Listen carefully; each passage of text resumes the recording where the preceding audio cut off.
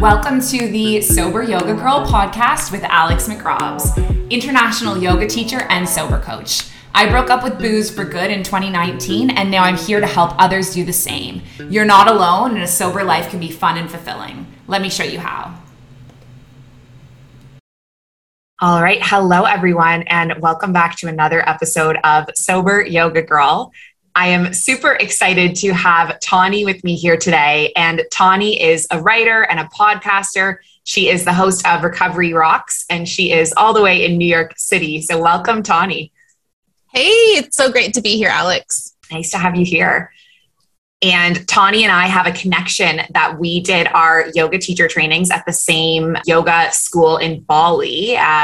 Me in 2017 and her in 2018. So we actually got connected together through one of our yoga teachers, which is kind of cool. Fun fact.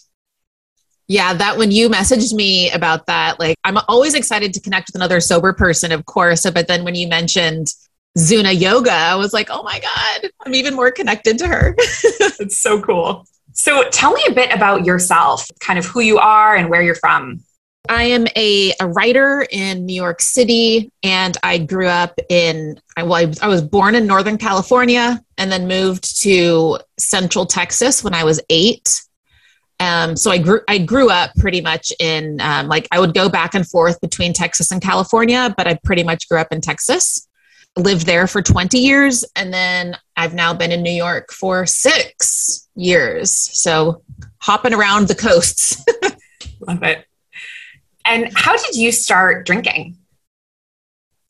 I was, it's a very cliche story, just introduced to drugs and alcohol at a party, It's interesting. So like I mentioned, I'm from Northern California. My father's a heavy metal musician, and my mom was his groupie.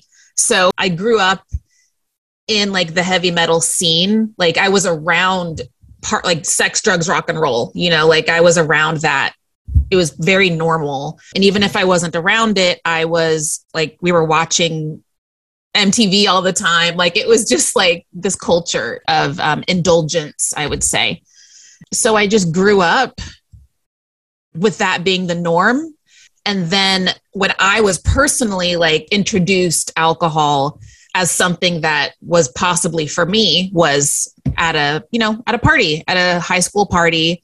I was going through something really heavy, something really traumatic. And it was just I felt like I had been around it enough, but I was never drawn to it until I went through something traumatic. And I was like, screw it. Yeah, I'll try it. And it was, I was 15 and, kept binge drinking until I was 29. Wow. Yeah. So I started drinking around the same age, 15, similar kind of thing, and stopped drinking in my 20s as well. So there's a lot that I can connect to and relate to in that. Well, now I look at a 15-year-old and they look like infants and I'm like, oh my God, why are they drinking? Why are they smoking?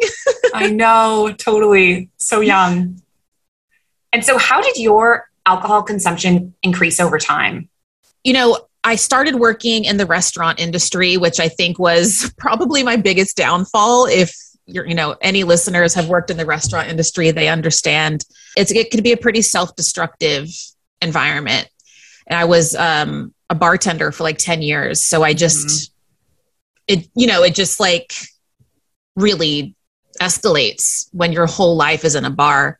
It just, started as a fun thing I did at parties on the weekends. And then it turns into, I was never one of those wake up in the morning and start drinking type of people. And I bring that up because people think that's when you have to stop drinking, Yeah. So I think that's an important distinction to make where, when I did drink, I drank to excess. I would go days, weeks, months without drinking. But when I would black out and I would do stupid things. I would put myself in dangerous situations. So, I think it's important to provide that nuance because substance abuse is depicted as someone who loses everything. And that can be the case, but not always. Yeah. And that is something that I can connect to as well, because I was never like the morning drinker. And I was a teacher all throughout the time that I was having a problem with my drinking. And I think people have such a headspace of like, you have to hit rock bottom before you get help. But I think it's Belle Robertson who says like, you can hit a low bottom. So you don't have to hit all the way to rock bottom before you recover. Yeah. I mean, it's to be like completely reductive. Like you don't have to become morbidly obese to get healthy or to change your diet. Like your life doesn't need to be at risk to make a change is all I'm trying to say. Yeah. And that's a great example. I guess you could even argue your life is at risk. My life was at risk during those, that decade and a half. Yeah. I never had like an official rock bottom, but you could argue that I was living in a rock bottom because I was not taking care of myself. Mm-hmm. And when you're blacking out and putting yourself in those vulnerable situations, it's pretty scary. Totally. Yeah. I think about some things that I used to do and I'm just like, how did I live through this? Why did I put myself through this? I just want to like hug that little girl and be like, you don't need this. Yeah. And so tell me about what was the turning point for you then? When did you decide to start with your sober journey? Yeah. So also like a super anticlimactic story. I mean, I'm at a pub in Soho, downtown Manhattan, and I'm hanging out with some friends and we're having drinks. I think I might've had like 3 or 4 pints over the course of a couple hours. So it was a pretty light event for me, but I was talking about how, I don't have enough time to write. Mm-hmm. And my friend was talking about how she doesn't have enough time to audition. And, we're like, there was something that really snapped in me when I left the pub because, I went into the pub and it was daylight and then I left the pub and it was, street lit. And there was something in that switch of like, you just spent 4 hours talking about how you don't have time to write in a pub, like it finally clicked, I guess. And it just felt different. Like I woke up the next morning and I was just feeling kind of groggy and, didn't go to my workout. And, it was just like, and I just like looked in the mirror and I was like, this isn't cute anymore. Like, what are you even doing? Like you moved to New York to be a writer. Why are you just talking about it? And so that I didn't realize it at the time, but that was my last drink. Wow. And that's so interesting that you say that, because I feel that so many people, it's like something that they like, for me, it was something I suddenly realized when I was sober. I was like, wow, I have so much more time, right? Like it was an amazing thing. And I've accomplished more in like 2.5 years than I did in my whole drinking career. But you're the first person I met who said that was something that occurred to them, in the moment of still drinking, of like, wow, I don't have time because this is what I'm doing with my time. That's a huge kind of like aha moment. It really was. And, so I decided to, being a writer who likes to like do social experiments, I decided to keep myself accountable by giving up alcohol for 1 year. Wow. I was about to turn 30. So I was like, great, I'm not going to drink alcohol for this year. And I'm going to blog about it. And so that'll keep me accountable for both writing and not drinking. And, here we are 5.5 years later and I'm still sober, happily sober. But, in that year, I really learned that like you were saying, in sobriety, you realize how much more time you have, often more money because you're not getting wasted anymore. And you're not spending money on drinks and then the stupid drunken purchases anymore. Yeah. So it just like about halfway through, I was just like, I'm not looking forward to the end of this year. I was like, this is great. And so I just never went back to drinking. And, the blog has since turned into documentary and a podcast. That's amazing. Freelance writing career and, writing a book. And it's all, and it's like, it's so ironic because I quit drinking because I didn't have time to write. And now all I write is about sobriety. Wow, that's amazing. That's an amazing story. And I love how it happened like just so organically, like you're like, this is going to be my accountability thing. And now it's just like evolved and grown and here you are. I mean, I feel like you have to approach a creative project like that, you know, like if you have a particular goal for this, I mean, I guess it doesn't hurt to have a goal for something, but it's like you can't hold on to that so tightly. You really have to trust that things are just going to work out the way they're going to work out. And you really only have control over yourself and how, you know, you react to things. But because I think that was a big difference for me because I was so like obsessed with goals before. And the fact that like this just happened because I was open, you know, like it just felt really validating. It's amazing. And so tell me more about like what different tools you used in your early days of sobriety to help you. I know the writing helped you stay accountable, but what else was kind of in your toolkit? Yeah. So I did not go the traditional AA 12-step route. Yeah. I've been to a handful of meetings and I'm so happy it's an option and it's a free support group all over the world. You know, I think that's amazing. For me, I really resonated with yoga and meditation and, you know, writing, you know, the blogging, of course, but also like journaling, like just for myself. And just getting exercise was a big one. Like, you know, they say you have to replace, you know, when you give something up that's that big, you have to replace it with something else. Yeah. And so like my first 6 months of sobriety, like I ran a half marathon, which like I would never do now. But like, that was like, I had all this energy and all this anxiety and, you know, all of these new feelings that running definitely helped at that phase. Amazing. Yeah, I can totally relate to that just like period of time or that window in which you're just like doing so many, I think it's Millie Gooch posted like, you know, you take up all these random hobbies in sobriety and now you're like a salsa dancing, like horoscope reader or whatever. Yes. You look back. Exactly it. Yeah, it's amazing. What was the hardest part for you about sobriety?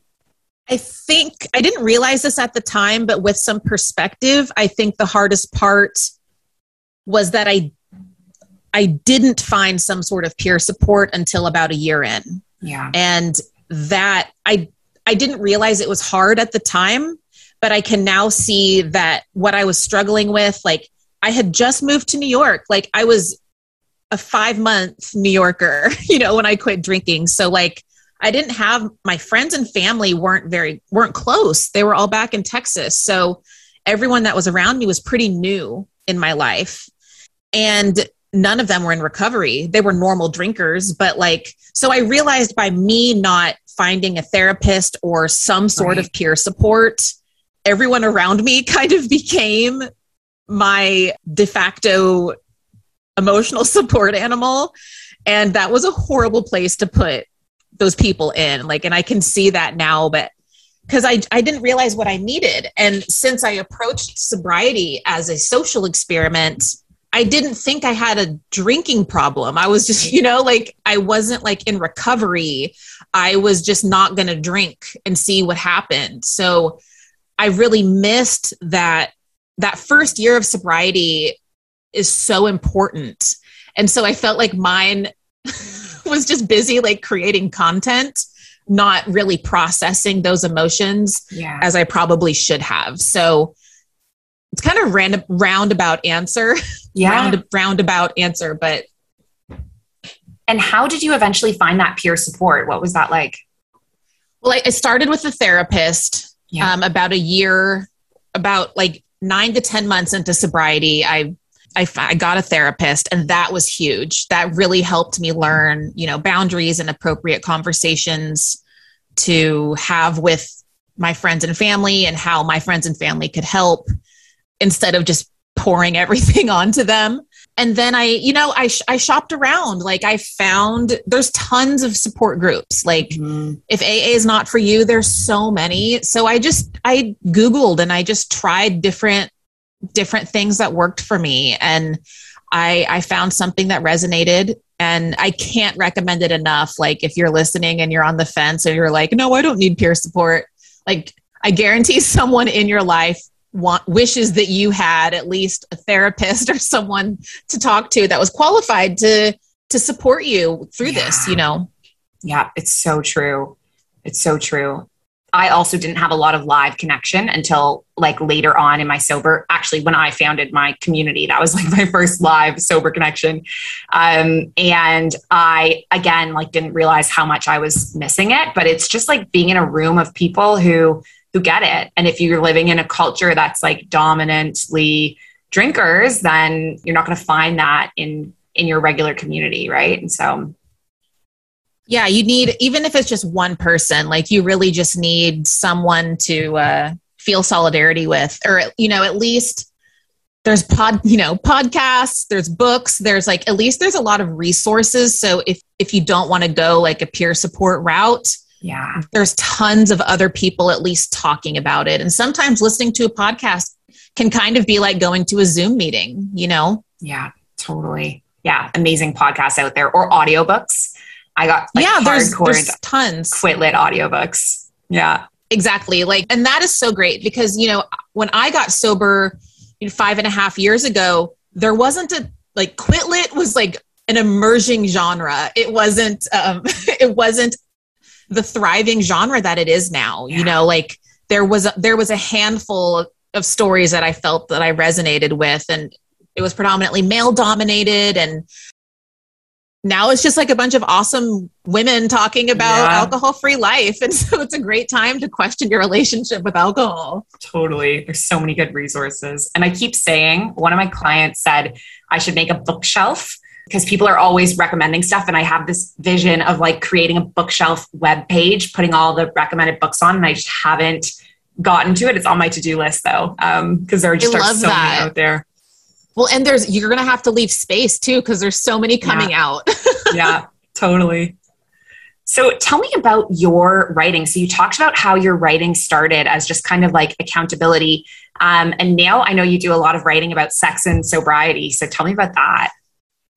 Yeah. So, you know, in early sobriety, I found myself in early sobriety, you meet yourself, you know, you're meeting the person that you were hiding from for me, it was 15 years, you know? So there's a lot there. And for me, a big part of that was sex and sexuality, you know, repressed sexual traumas and just things that I didn't want to deal with. And drinking helped me procrastinate on that. But then when you stop drinking, it's like, okay, I guess I kind of have to, I mean, I guess you don't have to face your problems. You know, some of us choose to. And I did. I went, you know, I went down that journey of like sex and sexuality and learned that my relationship with sex and with like love interests or lust interests was often dysfunctional. And I used sex as a form of validation in a very, you know, very similar way that I used drugs and alcohol, you know? So all of that is to say, I was going through this and there wasn't a ton of resources on sex and dating in sobriety specifically. So I like to say that, you know, my work now about sober sex and dating is really like for younger me, because I was so lost and I didn't know where to start. All you hear is don't have sex the first year. Don't date the first year. Like that's really the only advice that you're given. And then, but it's like, but then what? And then what if I don't wait the full year? Yeah. How do I talk about dating how do I talk about dating without alcohol? How do I ask for what I want in the bedroom without alcohol? Like all of these really scary things came up that I didn't know I struggled with. So, you know, that's really where all of my work is now, is just being that resource. And there's still not a lot of conversation about it 6 years later, you know? Well, it's a very vulnerable topic, I imagine. Like it's very vulnerable for you. And I admire that because I definitely am not there to be talking about it myself, but I can so relate. And I think many people who are on the sober journey had similar experiences. So yeah, absolutely. And the more I talk about it, the more responses like that I get, or like I get DMs like, oh, thank you for having this conversation. Yeah. People asking me questions of, you know, how do I tell this guy that I'm seeing that I don't drink alcohol? Or, you know, I want to ask my husband to do this, but I don't know how to do that without a glass of wine first. Yeah. And I'm just like, wow, people are starved for this conversation, you know? Totally. Even people that still drink, you know, like that's what's my biggest surprise was that I thought that the conversation was really just going to be like sober folks or at least sober curious, but there's people that like have a quote normal, healthy relationship with alcohol, but they're interested in this work because they're like, oh yeah, like I use alcohol as liquid courage sometimes. I'd love to not do that. Like that's blowing my mind that those people are interested too. Yeah. Yeah. Oh, that's amazing. And you mentioned your book, that you're working on writing a book. What is that about? Yeah, I'm writing a book about sober sex and dating and relationships. The how-to guide that I needed 6 years ago. Love it. I'm finally writing it. So yeah, I'm excited. That's amazing. What stage are you along in that? How is that process? Very beginning stage, you know, so stay tuned, but it's something I've committed to for like 2021. I drastically cut back on freelancing and I'm just like, I'm focusing on, you know, book proposal, getting an agent, really like selling this book, you know, like that's my 2021 vision. And then, you know, that's where all my energy's been. So send all the good vibes. Oh, 100%. That's amazing. And you also host Recovery Rocks. So tell me a bit about that. Yeah, my friend Lisa Smith and she is the author of Girl Walks Out of a Bar. She was a lawyer in New York City who had a cocaine and alcohol addiction. So it's a memoir about her experience. So yeah, she and I co-host and it's called Recovery Rocks because we talk about recovery and rock and roll. Lisa and I met on Instagram and we just really clicked. And I think our podcast resonates with listeners because, you know, Lisa she's 20 years older than I am. She comes from that traditional AA 12-step background. Mm-hmm. And I'm, you know, millennial who's doing my own thing. Yeah. And so, but the great thing about it is that we're coming from different perspectives, but we're always meeting in the middle. Like we very rarely disagree. So I think listeners are seeing that there's so many different ways to get sober. There's so many options. And I think having two different perspectives from different age groups provides some nuance to the conversation. Yeah. Oh, that's amazing. And I'll definitely have to check out Girl Walks Out of the Bar. I haven't heard of that one. So cool. And what is I guess you kind of mentioned your book is coming up, but what is your vision for your work in sobriety? Like, where do you want to take it? I'm writing this book on sober sex and dating. So I would just love to I hope that this is the first of many books about sober sex because it's like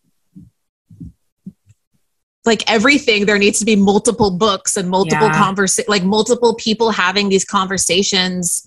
I think it's an important topic and I would love for more people to have it and for people to read the book and share it. And kind of like I was saying about the blog, like you can never really have like a specific goal or like idea. Like you can have an idea of where you want something to go, but you can't like be so laser focused on it. You can't obsess on that. Like I can really just pour my heart into the book and trust that that it's my best work and, you know, hope that that people receive it. Yeah. Oh, that's amazing. So I have one last question for you. If you were to give advice for someone, if someone was looking for advice, for starting their alcohol-free journey, what would you recommend? It's a great question. I think my biggest lesson was that I spent so much time comparing my relationship with alcohol to other people's relationship to alcohol. So, and What I mean is, like, when I was binge drinking, I'd be like, oh, well, at least I don't drink as much as she does, or at least my life isn't that bad. Like I would just compare. Yeah. And so like that gave me permission to keep drinking. So all of that is to say, don't compare your relationship to alcohol with someone else's. Like, only you know if that's a problem. And if you're finding yourself Googling, do I have a drinking problem? I hate to say it, you probably do. And that's okay. Like, that doesn't mean you have to stop drinking forever. It doesn't mean anything other than maybe take a step back and reevaluate some things. Yeah. Oh, this is great advice. That's awesome. And I've done the Google, do I have a problem? Of course. You take the tests. You're like, if you have 8 out of 10, I'm like, well, I don't really have 8. Maybe it's just 7. Just like the mental gymnastics. But it's like, if you're Googling like anything like that, it's like, yeah, it's probably you. Yeah. Oh, well, Tawny, thank you so much. This was an amazing episode. It was so nice to finally get to sit down with you and chat and hear your story, which is so inspirational. And I'm sure lots of the listeners will be interested in checking out your work and your show and finding more about what you do. So thank you. Thank you for having me. It was amazing to meet you. Take care. Thank you so much for tuning into this episode of Sober Yoga Girl with Alex McRobbs. I am so, so grateful for every one of you. Don't forget to subscribe so you don't miss the next one, and leave a review before you go. See you soon. Bye.